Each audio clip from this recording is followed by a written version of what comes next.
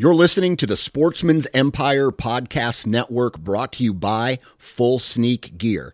Check out their entire lineup at fullsneakgear.com. Also be sure to check out our entire stable of podcasts at sportsmansempire.com.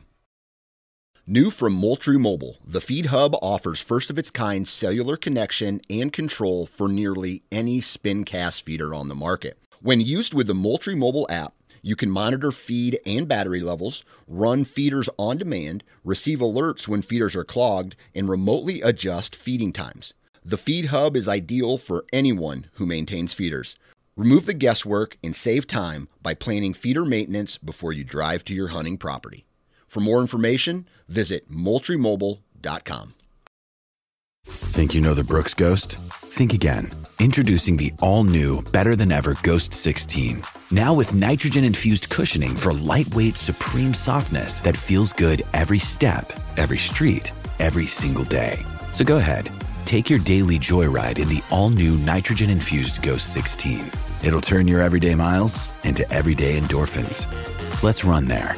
Head to brooksrunning.com to learn more. You're listening to the Sportsman's Nation Podcast Network, brought to you by Interstate Batteries. Interstate Batteries has been a proud supporter of the Sportsman's Nation since day one. So if you need batteries, be sure to go to interstatebatteries.com and check out all the batteries that these guys offer. Also, stop into a local Interstate Batteries retail shop and talk with a specialist about what they can do to help you fulfill your battery needs. These guys have everything from batteries for your trail cameras, your rangefinders, and even your truck. And from what I heard from a buddy who is a car nut, that their vehicle batteries are some of the best in the industry. So, if you need batteries, visit interstatebatteries.com or visit a local retail store. Interstate Batteries, outrageously dependable.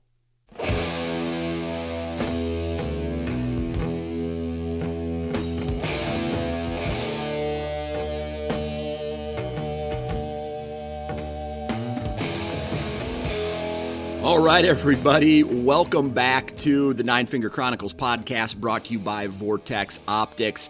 I thought Black Sabbath would be a good choice for this Black Friday. I'm pretty sure there's some kind of copyright infringement right there, and this episode might get deleted later, but I felt that I needed to kick this episode off with a bang, because if it's Friday after Thanksgiving, that means there's probably a couple of you guys out there who are listening to this podcast while your wife is shopping and you're sitting on a bench in a Victoria's Secrets or in the parking lot of a Shoe Carnival or Kohl's or a Dress Barn, and you want to blow your brains out, but you got this podcast to keep you from doing that. So, or the other option is that you are at home watching the kids who are jacked up on sugar because your mother-in-law feels that the only way for her to get her grandchildren's love is to spoil them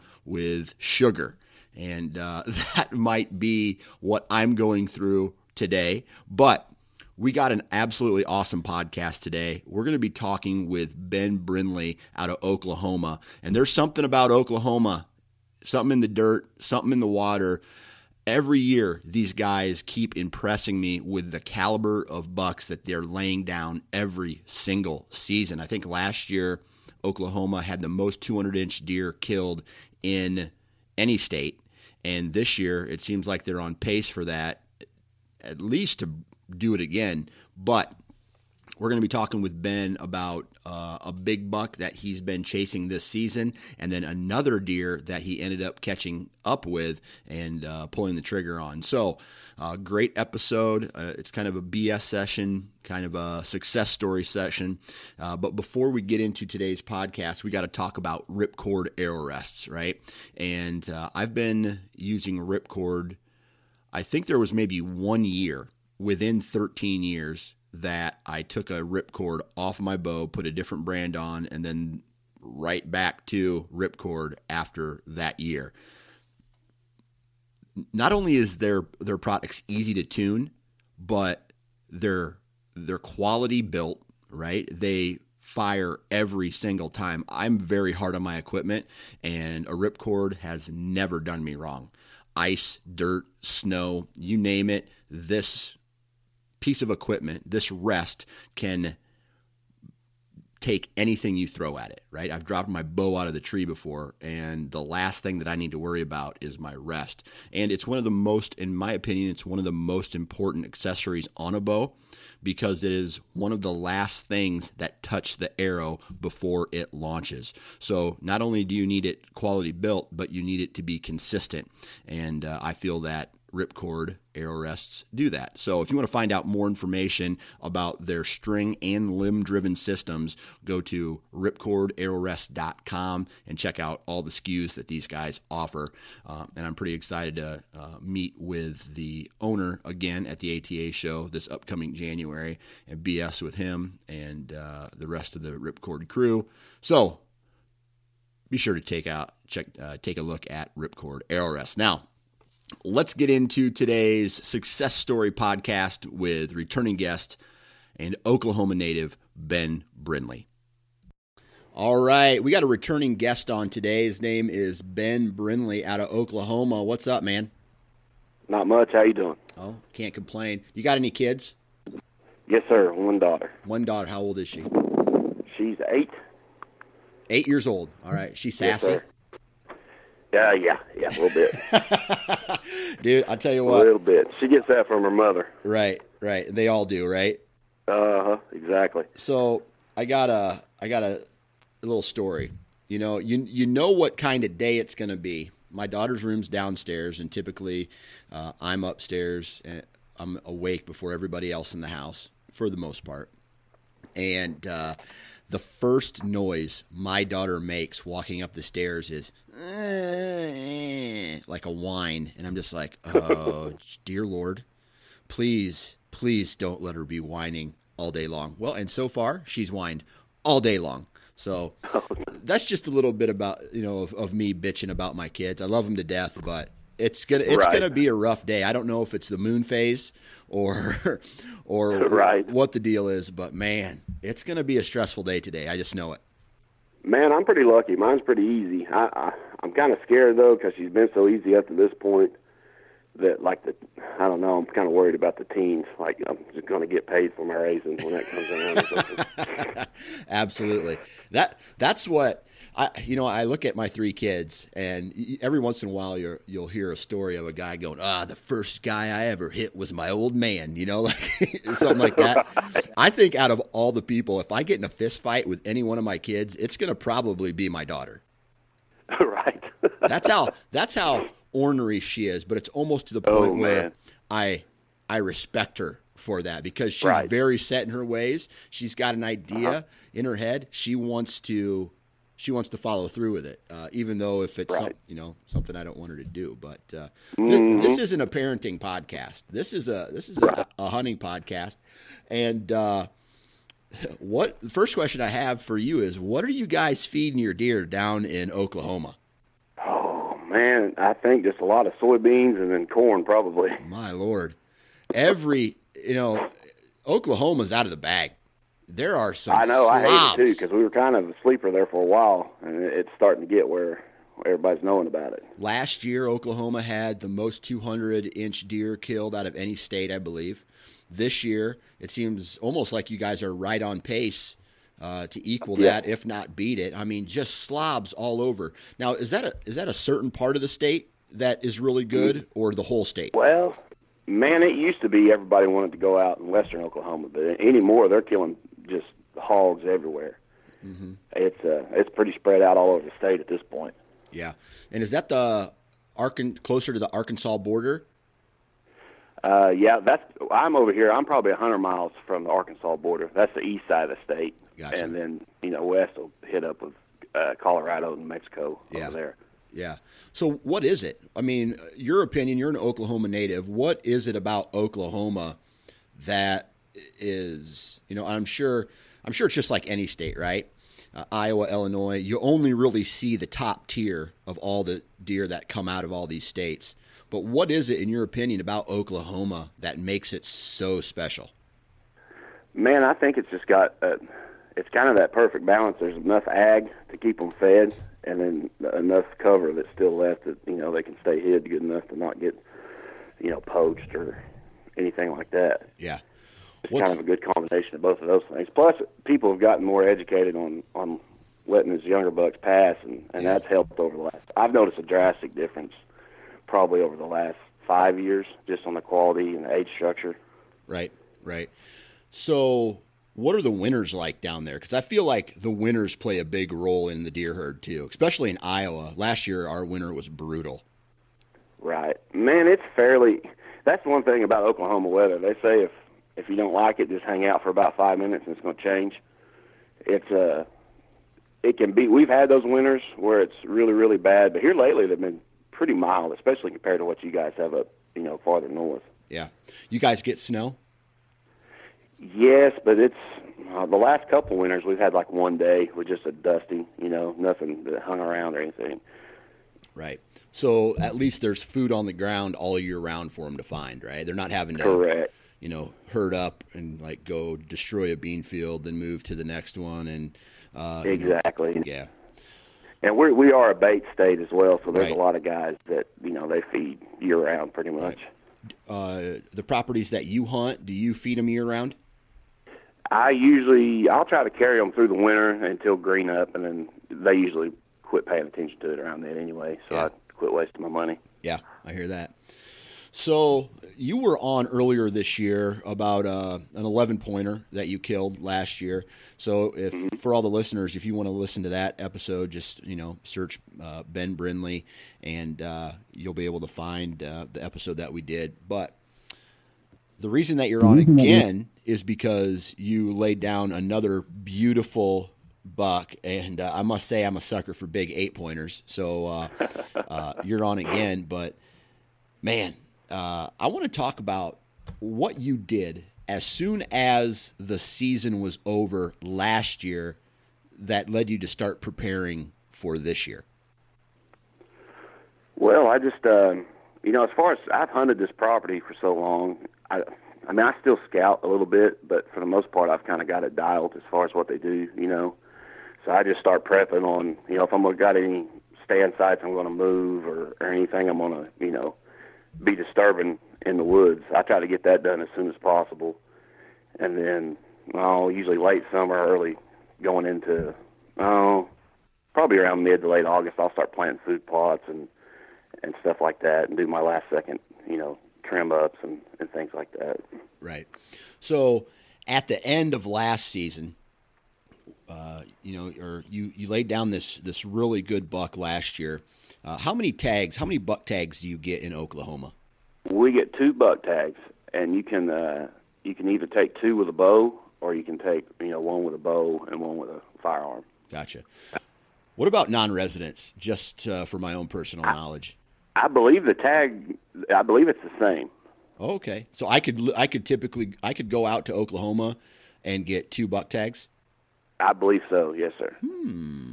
That's a thought. Thought. I'm going to have to think about that because I was talking with another buddy about going and trying to find some public ground in Oklahoma to hunt one of these years. I don't know if I'm going to do it this year, this upcoming year, but it's something that I definitely want to. I want to. Of all the states that I want to go hunt whitetails in, Oklahoma is probably top 5. Yeah, man, you definitely need to get down there. It's good for sure. Yeah. What time's your rut typically kick in? Oh, they'll usually start firing off about that first week in November, and then kind of run for 2 or 3 weeks. Gotcha. Seems like right around Thanksgiving that you kind of get that last spurt where they get real heavy again too. Yeah, that's what my uncle lives in Kansas, and he told me that because he hunted Iowa for years, and now he hunts down there in Kansas, and he told me that it's almost like you could hunt the peak rut in Iowa, then drive down a week later to Kansas and hunt the peak rut again. And yes, 100%. Yeah, mm-hmm. So it's almost like it's just delayed by a week or 5 days or something like that. For sure. Man, this year, though, for me personally, I don't know what everybody else had going on, but it seemed like everything was about a week early this year. Yeah. Because it just went nuts around that last week of October and then the first week in November. And here, I've been off on vacation for about 12 days now, and I haven't seen shit, and besides little stuff. Yeah. Probably the last week. Yeah. So it's kind of, I don't know if they're locked down or what's going on. Yeah. So at the end of last season, again, you laid down a beautiful deer. Was there any deer at the end of last year's season on the farms that you hunted that you really had interest on? Like, okay, I got my buck down. Now I'm interested in making sure that these deer make it through the year, and you're really hoping they survive. Was there any particular deer on the farm that had you interested in their life, basically? Oh, 100%. That big. I think I sent you a pic of him. That giant. He was a giant 8-point, like a mainframe 8. The first year I saw him, and then he was the same the second year, but he added a kicker and a drop tine. And then this year, he's like all palmated with all kinds of trap. I mean, he's just a monster, man. Yeah. Yeah, I'm looking at the picture right now. Just let me try to explain it to the listeners. He looks like he's 3 foot wide. He looks like a mule deer, to be honest with you. He does. A giant mule deer. Man. And he's got, it's almost like the tips of his, I'd say 6-inch brow tines kind of lay down at the top, and then they split. Yep. And we got a kicker off which would be the left G2, palmation on the G3, and then on the right side, it's again palmated, split G2, split G3, and it's just a mainframe 8 with trash. Beautiful, exactly. Beautiful man, and he deer. holds that. Yeah. He holds that mass. I mean, all the way almost up to the 3s. I mean, he's just ridiculous, especially when you see him live. Yeah. So this year, without a doubt, it sounds like he was your number one going into the season. He was. He All was. right. All right. So other than that buck, any other bucks that made it through the year that this summertime you started getting really excited about? Yeah, there were 2 or 3 that were, just right on the verge last year that I was pretty excited to see what they turned into this year. Yeah. And these deer, what were their age classes? Oh, the ones that I was, that were on the verge, I would say they were probably 3-4-year-olds last year. So they'd be coming 4s or 5s this year. 4 or 5. So this hit list is strictly mature deer. All Correct. 4-year-olds are Correct. over. Okay, cool. Yes, cool. sir. All right, so you mentioned that in August you do, you start putting in food plots and you start, thinking a little more about, let me back up a step. Do you shed hunt at all? I do. I'm not very good at it, but I attempt to. Yeah, yeah. So any sheds? Did you find any sheds to any of these hit listers? Not from any of the bucks that I was, really interested in, though. Yeah, okay. All right. So it's time to start thinking about this upcoming season. You got these food plots in. Did you do anything special for any of the deer, or change the property, or plant specific food plots, or move a feeding station or anything like that to prepare for these particular deer? The only thing I really changed this year is I tried to, which I always set a bunch of different sets anyway, but I tried to even, for each area, I don't know, say within 100 yards of space, I may have 3 or 4 different sets in that one area just for wind direction, or if he starts picking me off or something like that, that way I can change it up. Yeah. So that's actually, that's a really good idea, man. That's something I think a lot, like more people need to listen to, is the fact that when you find a good spot, whether it's because there's a good food source there or there's a good terrain feature there, some people think, hey, man, I can only hunt this area on a west wind or whatever. I completely disagree, and I think that every spot has multiple stand locations in it based off of wind direction, and you just have to change your access. Is that what you did? Yes, sir, exactly. Every time I'll go in and set up, I'll just, I try to do it during the time of year where I'm not messing anything up. I'll literally stand there and just stare at trees for probably 30 minutes trying to figure out, okay, I could sit here, I could sit here, I could get in here. Try to find at least 3, possibly 4 different sets for that one location. Okay, I gotcha. And did that? How much extra time did that take you as far as prep's concerned? Man, it really wasn't that bad, because once, just cutting limbs and that stuff was the most time consuming. And other than that, I'm already setting 1 or 2 sets there anyway, so it wasn't that much more extra effort. Right. Okay. All right. So when did the trail camera pictures start rolling in this year for your hit list deer? Oh, they started showing up. Well, it was about a week earlier than usual. About that last week of October, the big boys started rolling in here, as far as daylight pictures. And I tried to hold out and not really hunt that area until I started getting daylight pictures of them. And I think I got that giant on camera. I was at, because I remember I was pissed off. It was the day before Halloween. I was at a girlfriend's house, and I got a picture of him at like 3 o'clock in the afternoon that day. And I pulled the card the next day, and I was like, son of a bitch. Right. And so I went out and hunted him that evening. Right. And that was when I had the first encounter with the giant buck, not the one I shot, but with him. Well, I tell you what, man, there's something about, and I can't wait till my kids are done with trick-or-treating, because here's what I found were on the farms that I hunt. I would say somewhere around the 28th through the 31st of October are really good, maybe even into November 1st.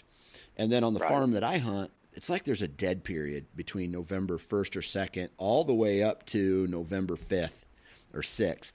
And then on the 7th through the 12th or even 13th, when I shot my buck, is when it's the best, or it gets really good. And I've never really hunted the farm past that, but it's almost like I would, if I had 2 weeks, I'd rather split it up to the last week of October and then the second week of November.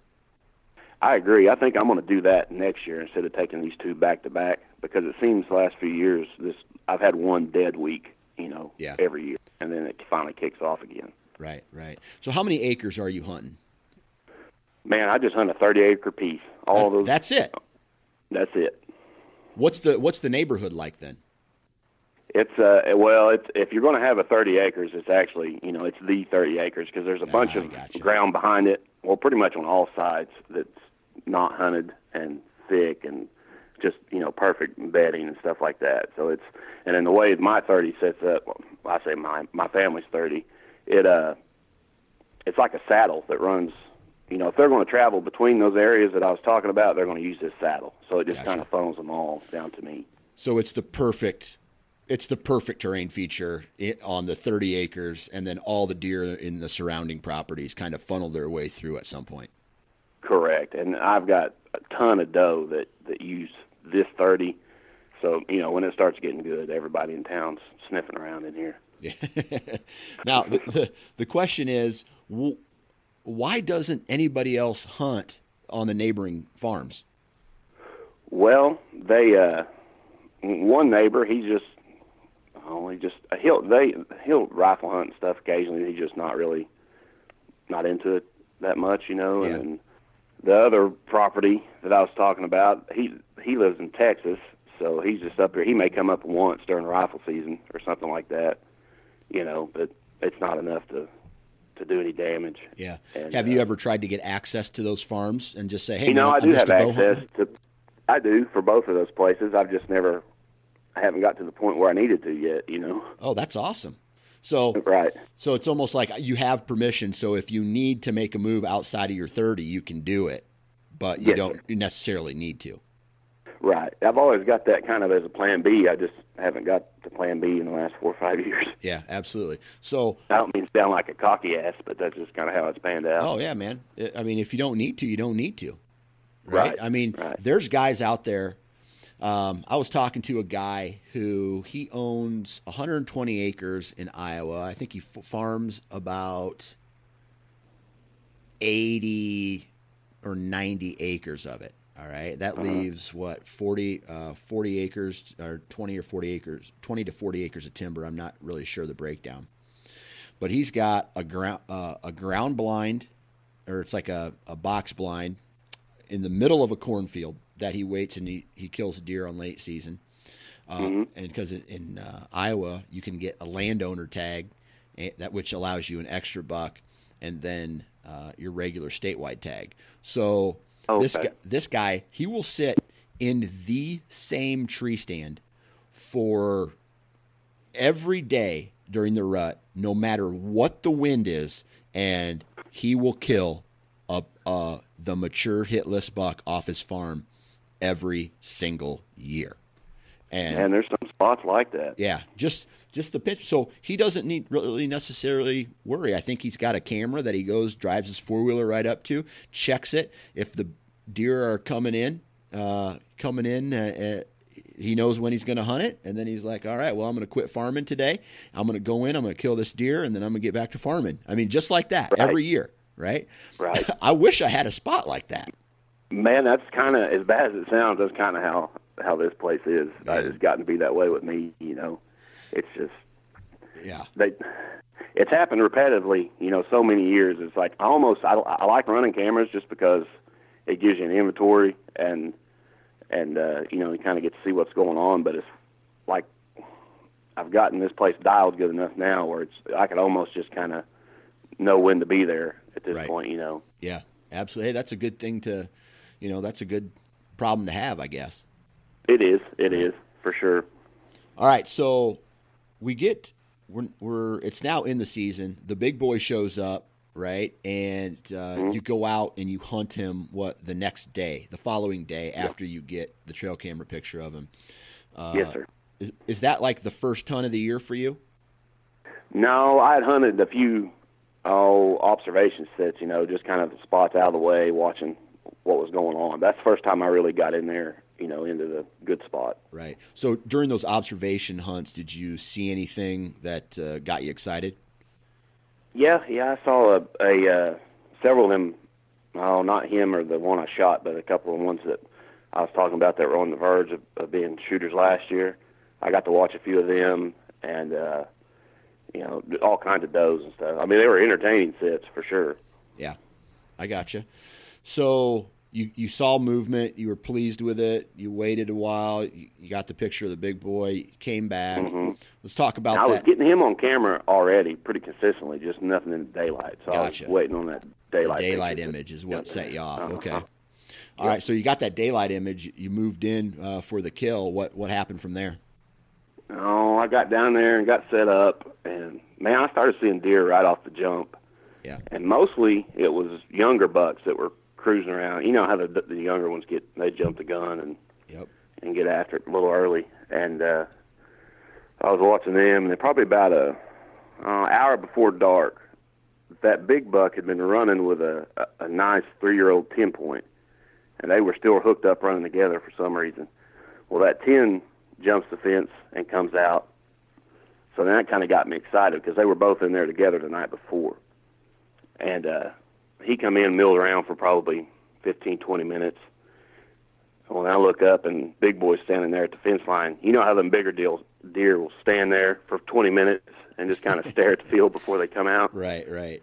He was doing that deal. And he finally ended up coming out where he went down to the other end of the field, kind of, I think he saw a doe or something down there, and kind of out of sight for probably 30 minutes. So I was sitting there thinking, well, at least I got to see him. And I set the rest of the hunt and watched some more deer, and it was probably 15, 20 minutes before it was too dark to shoot. I see him out of the corner of the blind window. He's working down towards me. So, and it's, you know, full-blown panic attack at that point. And this is a giant deer, right? Giant. I mean, well, I think you said he looked photoshopped the last time we talked about it. Yeah. I mean, he's big enough to give anybody a heart attack. And so he's coming to me. Thank goodness he kind of locked up and sat there for about 30, or not 30 minutes. It seemed like 30 minutes. It was probably 3 minutes. And that kind of gave me a chance to get my shit together. Well, he ended up working down, and he was about 30 yards from me, broadside, perfect, just standing there. But I had two doe right in front of me staring at me, so I couldn't draw. So it was just like a waiting game. I didn't want to blow them out of there. And even in the blind? Field. Yeah. I mean, they were like 7 yards in front of me. Okay. The doe were. And finally, they kind of peeled out of there. So I pull up and start to draw on him. And literally, like mid-draw, this other doe runs like right by his face, and he peels off and chases her back into the thick stuff. Oh, so I mean, it was like half a second before, I'm pinned on him. Right. And he runs off with her. So no shot unless you were quick draw McGraw. Exactly. Yeah. Okay. Exactly. And I've had problems with being too impatient before, so I've really tried to work on, taking my time and getting a good shot, and not because I've spooked deer trying. You get panicked and you try to throw your bow up and I've messed up doing that before, so I try to exaggerate not doing that now. When it kind of bit me in the ass this time. Yeah. So as he's running off, obviously that moment's kind of screwed up. How confident were you that you would see him again? Man, I still actually I had a pretty good feeling he would be back in there because he didn't see me. I didn't spook him. He just ran off with her. So I ended up going back down there the next night, and that's when I ended up shooting the other big 8. Okay. So you just had this encounter with your number one hit list buck. You were fairly confident that you were going to see him again, and then you go in. You said the next night. Yes, sir. Did you hunt the following morning at all, or is this kind of just strictly a? No, I had something going on with my kids, so I couldn't get out that next morning. Gotcha. Okay, so. When you go back, did you go back to the same exact stand or the same exact ground? No, it was the same area, but it was a different stand. It was probably 100 yards from that one. I had a different wind the next night. Gotcha. I think the first night I saw him, I had a north, and the next night it was a southeast, so I had to set a different area. Gotcha. So were these deer coming into your feeder, or were they coming into your food plot, or why were they coming out of this thicket into the open where you could shoot them? Well, it's that that saddle that runs through there, and then it used to be real thick in that whole area. Well, it had been cleared to drill a couple oil wells years back, but then it's kind of grown back up CRP. But when they cleared it, they left all the big white oak trees. So there's just tons of white oak acorns in there. So they come in there to feed on those. Gotcha. Okay. So it's a big food source for them. Correct. Gotcha. Okay. So you go back to a different stand. In how far were you from the blind the previous night? 150 yards, probably. Okay. All right. So not too terribly far away. No. It's just pretty much the other end of that area. Gotcha. What time did you make it into the stand? I think I got down there about 2:00. Okay. And you get up. You start seeing deer right away, or did it take some time? Nah, it wasn't too long. Probably 3:00. I started seeing does and smaller bucks and stuff like that milling around. Okay. All right. So how long until the deer you eventually shot showed up? Oh, he actually showed up pretty early. It was 4:15 or 4:30, but he was down there by that blind I set in the night before, so he was 150 yards away. And I watched him down there for probably 30 minutes. He was eating acorns and messing around with a couple does, just kind of cruising around down there. Yeah. And at that point, I'd already kind of made the decision I was going to wait on the bigger deer, So I was paying attention to him, but I wasn't, just getting tore up about it yet. Right. And then kind of the night progressed, and it was getting closer to dark, and he started working towards me. And then I watched him work a scrape, and then he was messing with a doe, and then he was just real slow, just kind of working his way towards me, And the more I got to looking at him, I was like, man, I'm going to have a hard time passing this deer if he gives me an opportunity, Yeah. And then he ended up coming down. There's this tree where they always make a scrape under, right in front of that stand I'm sitting in. He worked his way down there to it and messed with it. They end up running off with a doe. I remember thinking, well, good, now I don't have to, I don't have to try and pass him. He's gone, I can just wait. And I didn't see him for probably 30 minutes or so. And then probably 10, 15 minutes before dark, this doe comes kind of to my left. She comes in, and I hear something grunting behind her. I'm like, oh, shit, he's coming back. So she comes in, and as soon as she kind of gets into my line of sight, I just go ahead and draw because I knew it was him. You know, I'd looked at him enough to know I'd be crazy to pass him if he's at 12 yards. Yeah. And he stepped into view, and I just let it fly. Yeah. So 12 yards, broadside shot. Let me ask you this.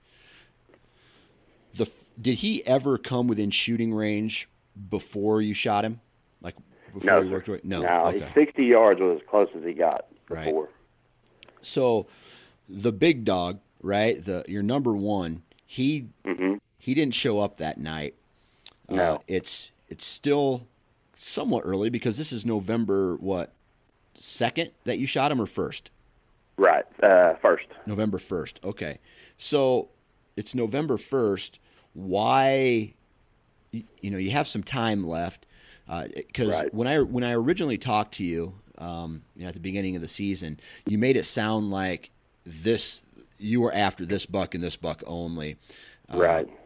And I have the same kind of experience this year where I really wanted to only hunt one deer, but that changed because my scenario changed. Why did you take a shot on this buck and not hold out for the big dog? Be completely honest, because it was kind of a couple things.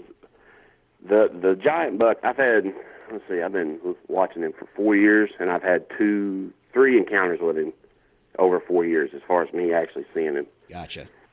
And then I just had that encounter the night before, so, it may have been crazy, but I still had this thought in my head, well, I'm probably not going to see him again. I just couldn't justify passing the deer that I shot on a whim that he might show back up. I know that sounds crazy, and plus, man, I like big 8s, and my heart was pounding, and I let one fly. I mean, that's about as honest as I can get. Yeah, absolutely, man. If it makes the heart beat, then that's definitely a deer to draw on. Right. So did you drill him, or was it a good shot? Well, it wasn't as good as I would have liked it to be because he was quartered to me a little more than I thought he was going to be, so I was a little bit forward. And I was kind of worried about it at first, but it ended up getting in there and getting both lungs, so I just tracked him for about 100 yards, and he was laid down up there. Gotcha. So when he showed up the first time, did that give you enough time to age him on the hoof and say, okay, well, this definitely makes shooter status? Yes, and I had some pictures of him before too, so I recognized him. Gotcha. So how old do you think this buck was? 4. I think he's 4.5. 4-year-old. Okay, cool, man. Uh-huh. Cool. Now you shoot this beautiful deer, and do you still now have another tag left for Oklahoma? Yes, sir. And are you actively hunting the big guy? Oh, of course. And have you had any other encounters with him this year? No, man, like I said, the last week and a half has just been dead around here. Everybody I've talked to has kind of been having the same experience. We've had a kind of a run of warm weather probably the last week or so, and it's been tough. We did get a cold snap today, so I'm hoping that'll get stuff going again. Right. So now you have one tag left. Is this a holdout tag, or again, is it another 4-year-old that any 4-year-old or older gets an arrow? No, preferably holdout, but I'm not going to make any promises. Right. Absolutely, man. It's tough. It's tough to for any hunter to hold out for a particular deer, especially if that age class, or even if you're an antler hunter and you just want a big rack. It's hard to hold out for something that's big when there's another deer that is equal or even bigger to what you've shot in previous years, right? So, exactly. Yeah. So yeah, and I do. I mean, I love venison too, so I that's a part of it. Yeah. Which I need to kill a couple damn does this year. I go in every year saying I'm going to, and then end up messing around and not doing it. But Yeah. I need to do that this year for sure. Awesome. So you think the big dog's going to show back up again after this dead period kind of goes away, or is it going to turn I into sure a hope late so. season? He's still around. I'm still getting nighttime pictures of him, so he's still, nobody's killed him. Yeah. So what He'll about show back up eventually. taking advantage of those other properties? I may end up doing that, especially if it doesn't get back going right here on the 30 pretty quick. Do you happen to know what farm he's coming from or going to, so you can maybe ambush him on an evening or morning hunt? I've tried to pin him down as far as he comes. I can't really get. Every time I've seen him, he's come from a different direction. So I don't know if he's bedding different due to wind direction, or I really can't figure out where he's coming from consistently, because he's always, one day he'll come from the north, one day he's coming east to west, the next day west to east. He's just real sporadic. That's probably why he's as old as he is. Right. No real pattern to his movement. No, not once he gets to me. If I could get back and pinpoint where he's coming from originally, maybe so. But once he's working his way where I can see him, he's real erratic. Yeah, absolutely. Well, I tell you what, man, congratulations on a beautiful deer.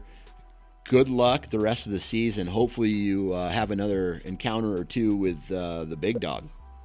Absolutely, man. I'll let you know if I do. And there you have it, ladies and gentlemen, another episode in the books. Huge shout out to Ben Brindley out of Oklahoma for hopping on and sharing that story with us today. Huge shout out to all of you for taking time out of your day to listen to these podcasts, man. Just appreciate it. Just know that I appreciate everything that you guys are doing for me. It's very important. So thank you. Other than that, huge shout out to all the partners of this podcast. We're talking about Lone Wolf Tree Stands. We're talking about Ripcord. We're talking about Wasp Broadheads. We're talking about Ozonics Prime and Vortex Optics. Please go out and support those companies, because they support this podcast and it comes full circle, right? I put out this content for you. You go buy some of their products and they pay me money because I'm the reason that you bought the product. So it comes full circle, and I really do appreciate that.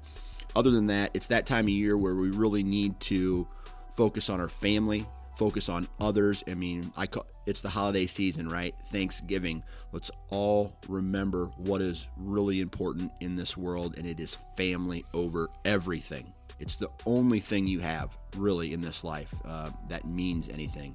It's not a car, it's not a truck, it's not your house or your possessions. It is your family. So, take that with a grain of salt. So, and at the same time, get outside. There's plenty of hunting season left, man. Appreciate nature. If you see something garbage alongside the road, pick it up. Do something good. And, I believe in karma. So you send good vibes out in the universe, man. Good vibes are going to find their way back to you.